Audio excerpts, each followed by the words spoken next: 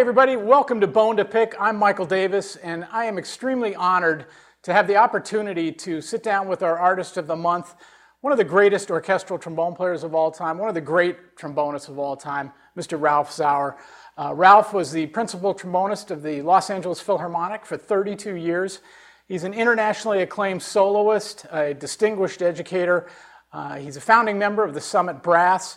On a personal note, I'm extremely grateful that Ralph was willing to lend his talents to one of my projects, the Brass Nation CD, many years back now.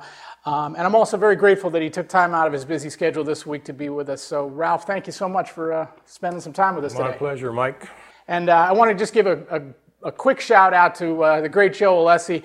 Ralph is working with the New York Philharmonic this week here in New York and staying at Joe's house where we are right now. And Joe was kind enough to let us shoot this interview here today. So thank you very much, Joe, for allowing us into your beautiful home. I'd like to kind of just jump in and start from your early years and your memories of growing up in Philadelphia. And maybe what are some of the things that made you gravitate to the trombone and decide to make music your life's work? Mm-hmm. Well, I started in elementary school like most of the kids, and with a very, very wonderful man who, Joseph Doran was his name, and he kept everyone interested in playing. And by the time I was perhaps 13 or 14, he realized he couldn't go much further with me, and he was instrumental in getting me with Robert Harper, who was bass trombone in the Philadelphia Orchestra. Mm-hmm. So I started with him, I think, around age 14, and shortly thereafter got in the Philadelphia Youth Orchestra. And that was the big revelation for me, that this is, I think, what I want to do. Mm. And I even remember the piece that I made that decision. It was Sibelius Second. Mm. And, you know, this wonderful brass writing, especially at the end. It was just so uplifting that this is what I want to do. So unlike a lot of kids today, I knew where I was going at a very early age. So, and I just kept on that path. And my last 2 years of high school were in Syracuse, New York. My father was transferred up there, and then I was lucky enough to study with Emory Remington when I was still in high school on Saturday mornings, and I went to Eastman as a logical extension of that. So, of course. So that was my educational background. Mm-hmm. Must have been a great opportunity to hear the Philadelphia Orchestra at that time, especially. Seemed to be at its apex. Right, and in addition to Harper, the first trombone way back was Gusakov, who had this unbelievable sound. Mm-hmm. And then Henry Smith came in, who was, you know, just a wonderful, wonderful player. And then the Rochester Philharmonic had wonderful trombones too. Mm-hmm, of course. And I would just say in passing, there's something that's very unusual. That neither of my teachers ever played a note for me in a lesson. Wow. And I'm not sure whether that was a good thing or a bad thing, but it did enable me to kind of learn and produce a sound that I had in my head rather than trying to imitate a teacher. Mm-hmm. And of course I had a lot of influence from listening to other players, but I thought that was kind of unique probably that neither teacher ever illustrated one point in a lesson. Mm. I think you're right. It's probably kind of gives some space in your own playing in your own head in terms of how you want your sound to be shaped. It gives that opportunity to happen. That's very cool.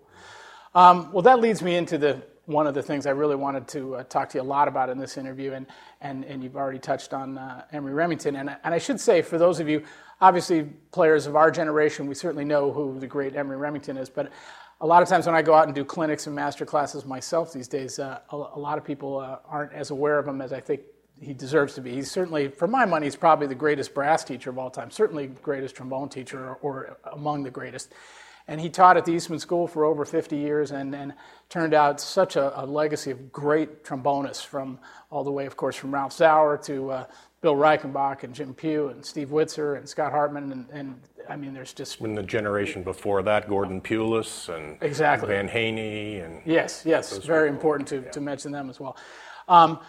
But Ralph, maybe you could talk about your experience being at Eastman, what that was like in terms of the school, and then also, you know, how your experience with Emory Remington was and how he shaped you as a player, and also I would imagine he had an impact on you as in the future becoming a teacher as well. Yes, I'm trying to write a book now, and one of the chapters is going to be about my experiences with Mr. Remington. And I can't write anything down at this point because I can't answer the question. I'm not quite sure what happened there. It was an osmosis type of teaching. I don't remember anything specific that he said, like put your tongue here or do this or do that. He just sang in your lessons, and somehow by osmosis it came over and you played. So my chapter on him is going to be very small because there was nothing really to tell except somehow he allowed you to learn, and this magic happened. And I try to do that sometimes, but I'm just not the type to say, well, that was very good, but if you tongue a little bit more like this, it might help. I mean, I can't resist doing that. While he would say, well, no, more like this, ta, ta, ta, ta, ta, ta. And, so it was an osmosis kind of teaching. And he was just the greatest man ever. He was everybody's grandpa, and he was just an amazing person on a personal level. But as far as his teaching, it was vague in a way, but you absorbed it. That's quite interesting because our good friend Bill Reichenbach, who I consider one of the great trombone players of all time, said basically the exact thing you just said. He said, I got there and he would sing a lot in lessons, and I just trusted that it was going to work out, and obviously it did for Bill and yourself, of course. And when he stopped singing for a measure or two, it didn't work so well. And when I'm playing well, I hear him, because he always sat there, and the student sat here. Okay. I hear him singing, and I'm playing well. As soon as I stop listening to him singing, the playing is not as good. That's great. Well, that shows the power of singing, I think, and that quality within your playing, having that kind of vocal idea. It should also be noted, nowadays the trombone choir is such a prevalent thing in all the major music programs around the country and around the world, and it's such an amazing sound, and I've written a lot of things for the trombone choir, and I love it. And, I think you were a big part of that, the movement that he started having the trombone choir. What was that like in terms of having that ensemble with him? When you all of a sudden have 25 trombone players standing there and playing together, that was a real revelation. And that actually got me started in arranging too, because he encouraged the students to write arrangements for the group. And so that started that whole part of my career. Yeah, it's really an amazing, he was a very important figure, in terms of brass pedagogy and shaping what was to come, for decades, really. So, let's talk a little bit about, I know a lot of you may know there's all kinds of stories that float around about your exit from Eastman, but we could talk about that, but I think you put it best. How did you say it? Well, I just said whenever you have a choice between the facts and the legend, you always go with the legend. So whatever you've heard is true. Okay, so we'll leave your exit to the legend, and whatever you've heard is true. You went into the Army for it sounded. I like that you described it as 2 years, 7 months, and 5 days. So maybe not the best 2 years, 7 months, 5 days of your life. Well, I had a couple of good job offers, and it was the height of the Vietnam War, and rather than be drafted, I signed up for the Army Band. And I was a little bit bitter about having to do that, interrupt a career and not take a couple of jobs. And so I wasn't the happiest soldier, but and I made life miserable, I'm sorry to say, for some of those people. I apologize. But I did get out at a time when there were, I think, 7 or 8 openings in orchestras. So it was a good time to get out of the Army because the following year there were no openings for trombone, and who knows what I would have been doing. So. And so speaking of that led you to the job in Toronto, the Toronto Symphony. Yes. Maybe you could share some of your memories of being there. I think you were there for 6 years. Yes. And also, in addition to being in the orchestra, you were working with the CBC a little bit, which is kind of a precursor to what would happen to you in Los Angeles years later. And I believe you also did some teaching at University of Toronto. Yes. Maybe you could share your whole Toronto experience with us. Well, I was hired by Seiji Ozawa. his last year there was my first year. And the other unique thing about that job is the first 6 weeks of every season was opera. They did not have a separate opera orchestra at that time. And I think one of the reasons I got the job is because at the audition there were quite a few opera excerpts asked. And at that time there were no lists sent out. You were expected to play whatever they put on the stand. And I knew all those opera excerpts from studying with Harper. And I think some of the other major players who were in contention for that job probably didn't do so well on the opera excerpts. Interesting. So here was a young kid coming out of college with no real prior experience who could play all this stuff. And I think that's why he just decided, well, I'll take a chance. And it worked out. Yeah.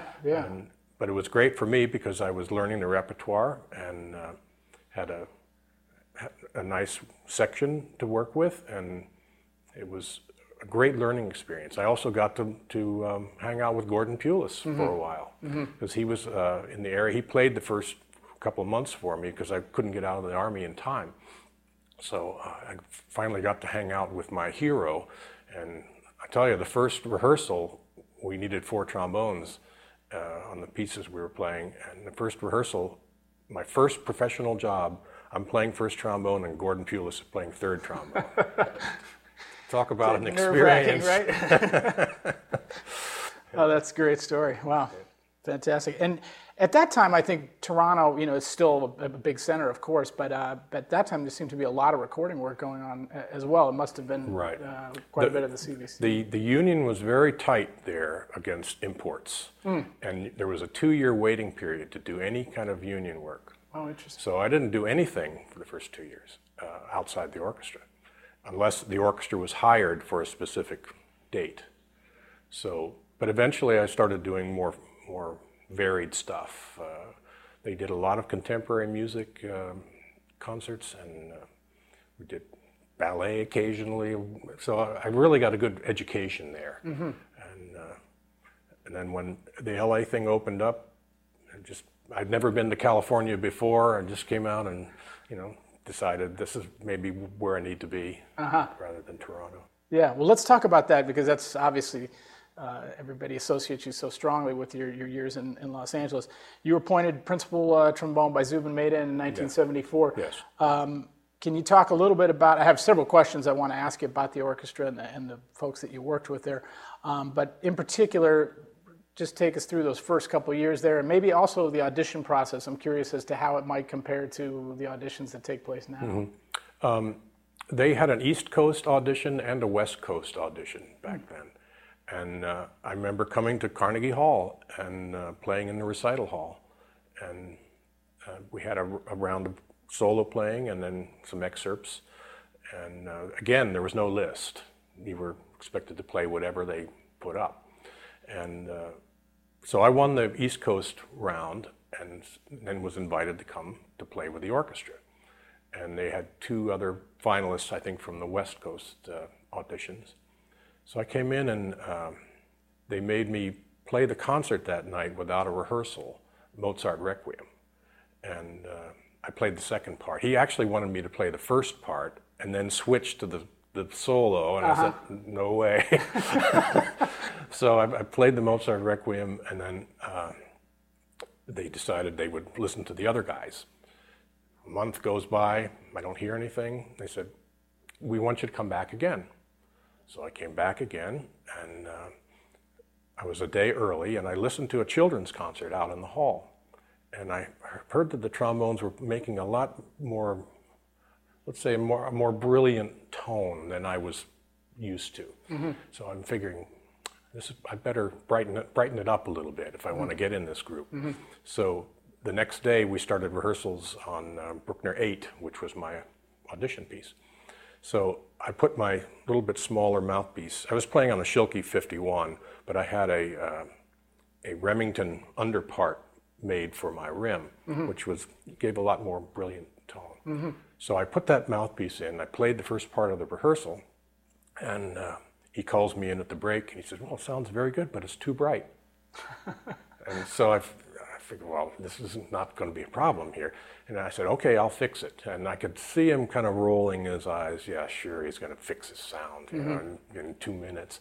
So I went back, put my regular mouthpiece in, played the rest of the rehearsal. He calls me in after the rehearsal. He says, how did you do that? This is exactly the sound I want. So I knew I had him at that point.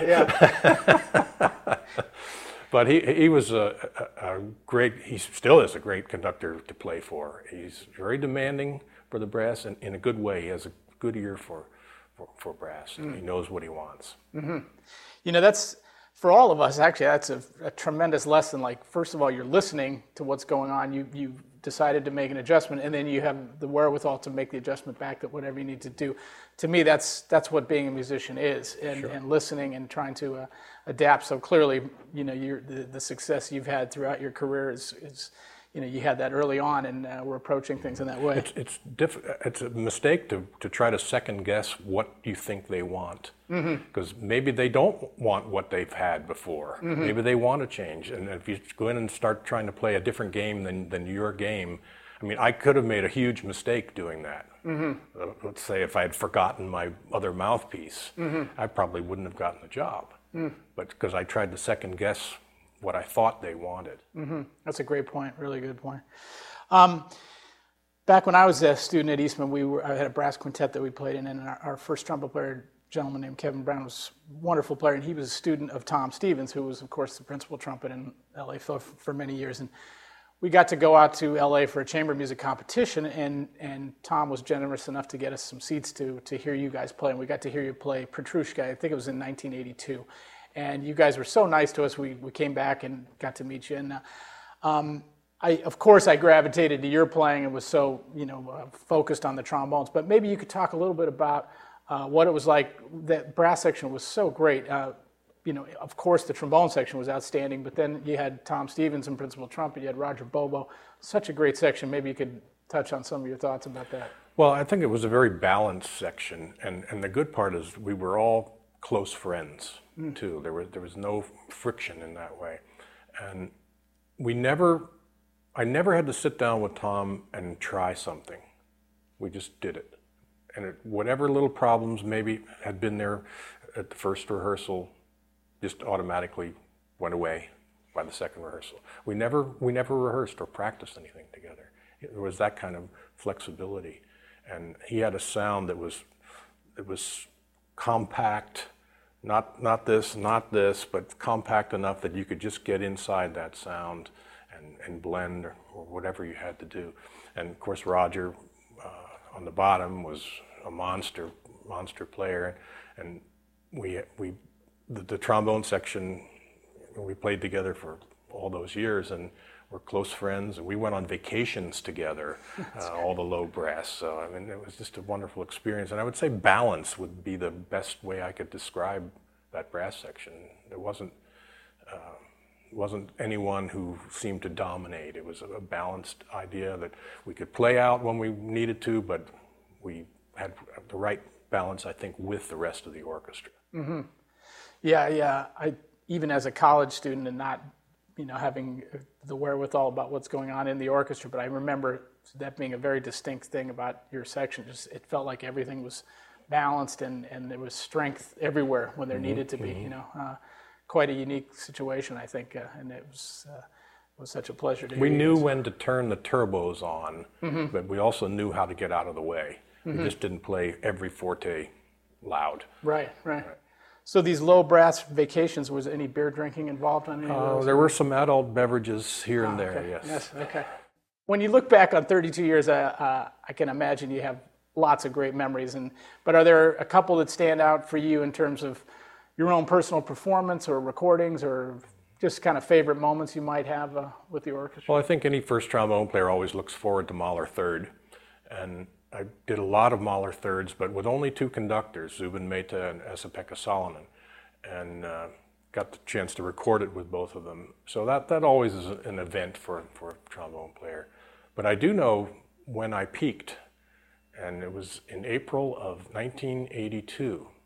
That's when Carlo Maria Giulini was music director, and we were doing Falstaff. And it was the first time he had conducted opera in something like 15 years because he just was fed up with the way opera companies were doing productions. And he was given carte blanche to do anything he wanted, as many rehearsals as he needed. And those performances, I think, were the pinnacle for me. And it's been all downhill since then. No, just kidding. I think that's right around the time I heard you guys. And I remember having several recordings back in the days when you bought LPs of him conducting with, I believe you guys were on Deutsche Grammophon Yes. during those years. And some amazing recordings as well came out of that time period. This is just a separate issue altogether. How do you feel about the new hall that they have now? I'm in the minority. I played there for 3 years and I didn't like it. Okay. The problem was where we were sitting, there was no reflective surface anywhere near us, especially behind us. It was open to this big old pit where they could lower the seats behind the orchestra into this pit if they needed more space on stage. So it was like playing outdoors. Your sound just disappeared. Interesting. So I was not comfortable playing there. Most of the orchestra love it, and I think the public likes it. So, Yeah. but I wasn't comfortable, and I don't think any of the trombones or the trumpets were really comfortable playing there. For those who don't know, this is the Disney Concert Hall designed by Frank Gehry, Yes. super famous architect, and visually from the outside it looks quite stunning. And it has the Gehry trademarks to it. But I remember when it was going up and all the steel was up and it was going like this, and someone quipped, if we ever get the big earthquake, how are we going to know if it was damaged? I mean, it was so contorted, the inside guts of that building. yeah, I guess that's part of his trademark. But, well, spending all those years in Los Angeles, I know it enabled you to do other work in terms of soundtracks, motion picture soundtracks, CDs and whatnot. Maybe you could talk about some of the other projects that you were involved in that you have some fond memories of. Well, I didn't do a lot of studio work. I never hustled for it, because there's a whole group of people, that's how they make their living. And I just felt a little strange about having a Philharmonic contract and going in and sitting there and maybe taking work from someone. I never turned down anything if someone called me, but I never solicited work. But I remember a lot of famous old films, John Williams stuff, Close Encounters and Indiana Jones, Temple of Doom, and those big blockbuster films. They were a lot of fun to work on. It was great to kind of hang out with a whole different segment of the trombone community. I got to play with George Roberts and Lloyd Elliott and Dick Nash, and so it was a great experience from that point of view. But it wasn't something that I did a lot of. The other freelance work in town, there was just not enough time really to do it, and I just felt funny about doing it too. Well, that's actually, it's great that you say that, because I think, like you're saying, there is, the highest level players in Los Angeles, as there are in New York, but the brass players in the studios in LA are second to none, and I think you're absolutely right, in a very, very good way to approach it. I think that's nicely said. Let's shift gears a little bit and talk about your solo career. You've been active as a soloist worldwide for over 30 years now, and just a quick story that I experienced when I was in high school and wanting to go to Eastman, and I, of course, was playing on an 88H, and I picked up your Crystal Records recording, which we were trying to come up with the title of, and you had played so many great pieces on there. The Telemann always kind of struck me as, but there was a picture of you on the back of the LP in those days. And I remembered having my mom come in and try to take the picture of me I was trying to get the Ralph Sauer embouchure, and I had the shirt like you, and I remember it just had such an impact on me, and my mom was like, I kept getting mad at her. I was like, no, that's not right, Well, it's still not going to sound like Ralph either, by the way, and you're not going to look like it. But anyway, that aside, you've done some great recordings, and maybe you could just talk a little bit about your approach to solo playing, and how do you enjoy that type of playing, and just kind of an overview of that part of your career. It's strange because I never wanted to be a soloist. I don't think I have the temperament to be a soloist, but I made these recordings years ago, and as a result of those, going around the world, I was invited to play. So I was a very reluctant soloist.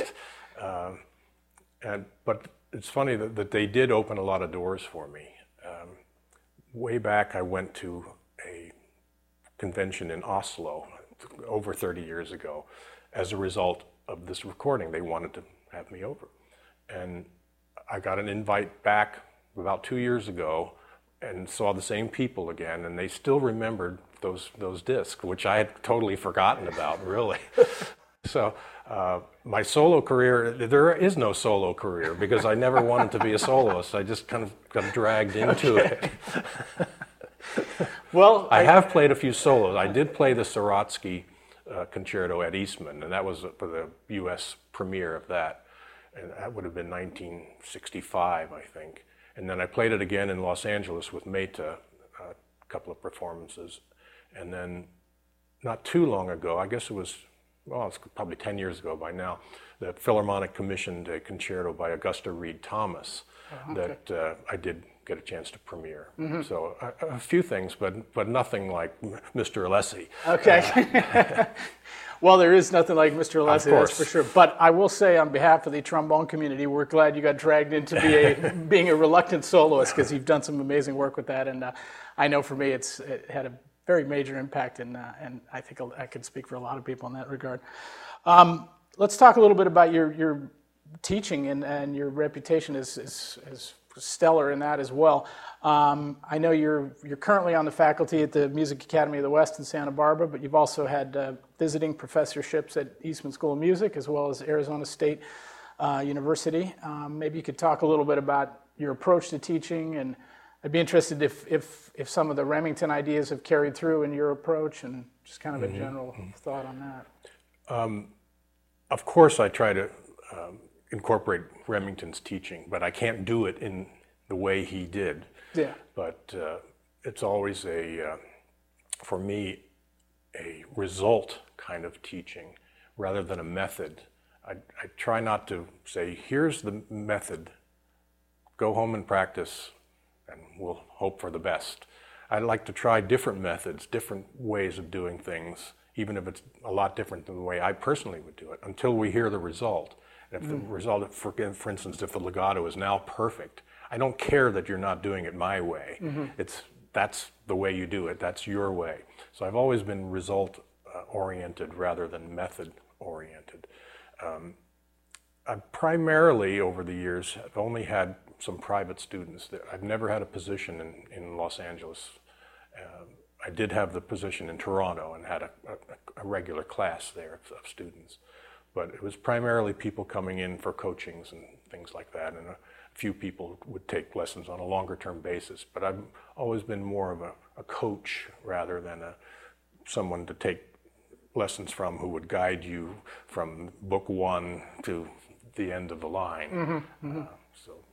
And we should mention that Christian Lindberg, one of the great trombone soloists of all time, was a student of yours. So maybe you could share thoughts about Christian when he was studying with you. Well, he didn't need any technical assistance.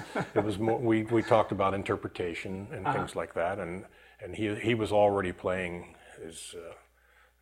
an unbelievable Czardas and things like that back then, and we've maintained a nice relationship over the years, and he's now reinvented himself as a conductor and is very successful doing that in addition to his playing. Yeah. He seems like one of those, that dynamic energy that he has, not unlike Mr. Alessi, in that whatever he chose to do, he would be a success at it. But thankfully for all of us, he chose the trombone. One of the things that I've noticed about your career, which I think is really important for young people today, and that's kind of approaching things with an entrepreneurial mindset. And that doesn't necessarily mean starting a business or doing anything, just kind of being open to things that are outside our normal way of thinking in terms of, if you want to be an orchestral player, of course you learn your excerpts, but, maybe approaching things and adding some things to your arsenal, as it were. And I've always been impressed by what you've done in your career, and I'm wondering if you could just kind of touch on a few of the ventures that you've done, but in particular, you were a member of the Summit Brass, a founding member, and that's gone on to become quite a big thing. I'd be interested in that, and also, the two orchestral excerpt discs that you released, and I'm sure you didn't start off that way, but they've become industry standards, and young players today still look to those as very important. And then lastly, you and I have this in common, but you've developed a wonderful instrument with the Shires Company and the Ralph Sauer model trombone, which for those of you who haven't tried it, it's stunning, as are all of Steve Shires' instruments. And the fact that you went into that venture, I find that a very healthy mindset in a way of approaching the music business as it is. So maybe you could just talk about those things. Well, it was primarily a way of keeping the boredom out of the orchestral routine, that it just kept you more into things and fresher in your music making. It was usually something I just fell into. It wasn't planned. They formed Summit Brass, and they said, "You want to play?" Sure. And we had one rehearsal and played our first concert tour, and the rest is history. But then we started making some recordings for a company that I won't mention, who never paid any royalties. And in fact, Doc Severinsen was on the first one, and nobody ever saw a penny from that. So we decided, well, let's make our own recordings. And this was back when it was difficult to make recordings, not so easy as it is today, where anyone can make a world-class recording in their basement with the equipment that's available. So we formed our own record company, and I got involved in that and in the manufacturing of the discs, and I did all the liner notes and learned how to use a computer and PageMaker and Quark Express and Photoshop, and so it was almost like a second career of doing all that. Again, I just fell into it. Yeah. And so that lasted for quite a while, and when the airline started breaking my trombones, I decided to try to get an instrument that I could travel with, and this is when I went to Steve Shires and got the screw bell instrument perfected. And so again, I fell into that because of necessity. But I think maybe the larger point you're trying to make is that everyone, especially today, needs to be more flexible in their approach. They can't just be so focused on one aspect of music that they're going to need to do other things in music, probably out of necessity in most cases, just to make a living. While I had the luxury way back of being very focused on the orchestral career and was able to just do that, I think young players today are making a mistake because they need to be more flexible in their playing. It's an interesting thing, because we started the interview and you were talking about the listening as you were getting ready to take the audition taking the audition in Los Angeles. Seems to be a very similar mindset in terms of how you approach things outside of that. So that's obviously a part of your personality and your way of thinking that has served you very well over the years, I think. Well, I mean, you try to see a need for something and you fill that need. My current project of doing lots of arranging for trombone and piano is I'm trying to fill a gap in our repertoire. We have this huge hole in the 18th, 19th century literature for trombone. We have a lot of composers who wrote for the trombone. For instance, Wagner wrote great trombone parts in his operas, but he never wrote a trombone solo. So I found these rather obscure piano pieces and turned them into trombone solos. So that's my goal now, is to fill in the repertoire that's missing for us. And I've found all these fabulous pieces. And in fact, now it's too late for me, but if I wanted to be a soloist, I would now have a repertoire that I would enjoy playing. Well, that's great stuff, and it's good good for all of us that you're doing that. That's very cool. Let's shift gears again, and maybe I'd like to get your impression on kind of the state of the American orchestra and your feelings about it. There's so much, there's so much variance in the whole thing. I've heard it said that the three most solvent and financially successful orchestras in the United States are the Boston Symphony, the Los Angeles Philharmonic, and the San Francisco Symphony. I don't know if that's completely accurate, but that's based on a couple of different things. Obviously, Boston, they own all that real estate around the hall. That helps. LA, San Francisco, I'm not sure, but maybe you could talk about that. And then on the other end of the spectrum, we're seeing things like the great orchestra in Minnesota having the difficulties they're having. Philadelphia's had problems recently. There's been other orchestras that are faced with a lot of challenges, and I'm just kind of getting your thoughts as you look at it, what your feeling is about the state of affairs and where you see it possibly going in the future. Well, it was once said that the Chicago Symphony was known for its brass, and the Philadelphia Orchestra was known for its strings, and the LA Philharmonic was known for its management. And I think the problem with orchestras today is in management, mismanagement in most cases. If we could just solve that problem, I think the orchestras would become healthy again. But there's no denying that the LA Philharmonic has been well managed over the years, and they have a great income stream from the Hollywood Bowl. That whatever we used to, years ago, whatever we lost in the winter season on tours and didn't even break even, they would make back at the Bowl in the first couple of weeks, and then have the surplus. So the Philharmonic owns the Hollywood Bowl then, or the? As far as I know, Yeah. that they probably lease it from the county somehow, but but they make every hot dog that's sold, I think they get a. Oh wow, that's great, fantastic! Wow, that it certainly explains a lot. That would be amazing. Revenue source. There's 18,000 seats there. Yeah. And most of the weekend concerts are full, and the regular symphony concerts. Of course, I haven't played there in 7 or 8 years now, but most of the symphony concerts on Tuesdays and Thursdays were at least half full.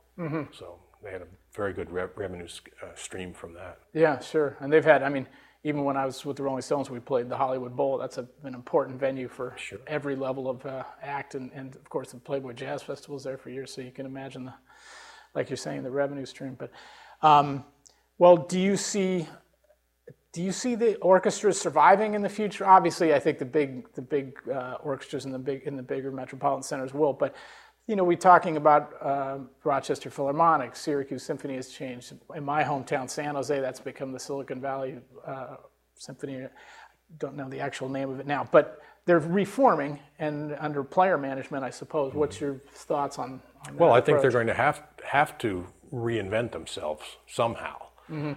Until we get enlightened management and boards of directors who know the value of a symphony orchestra for a city. One of the board of directors on a famous orchestra I've heard was talking with a famous conductor of that orchestra, and they were doing Tchaikovsky 6, which ends with a slow movement and quite soft. And she said, I enjoyed the symphony, but I did not like the encore.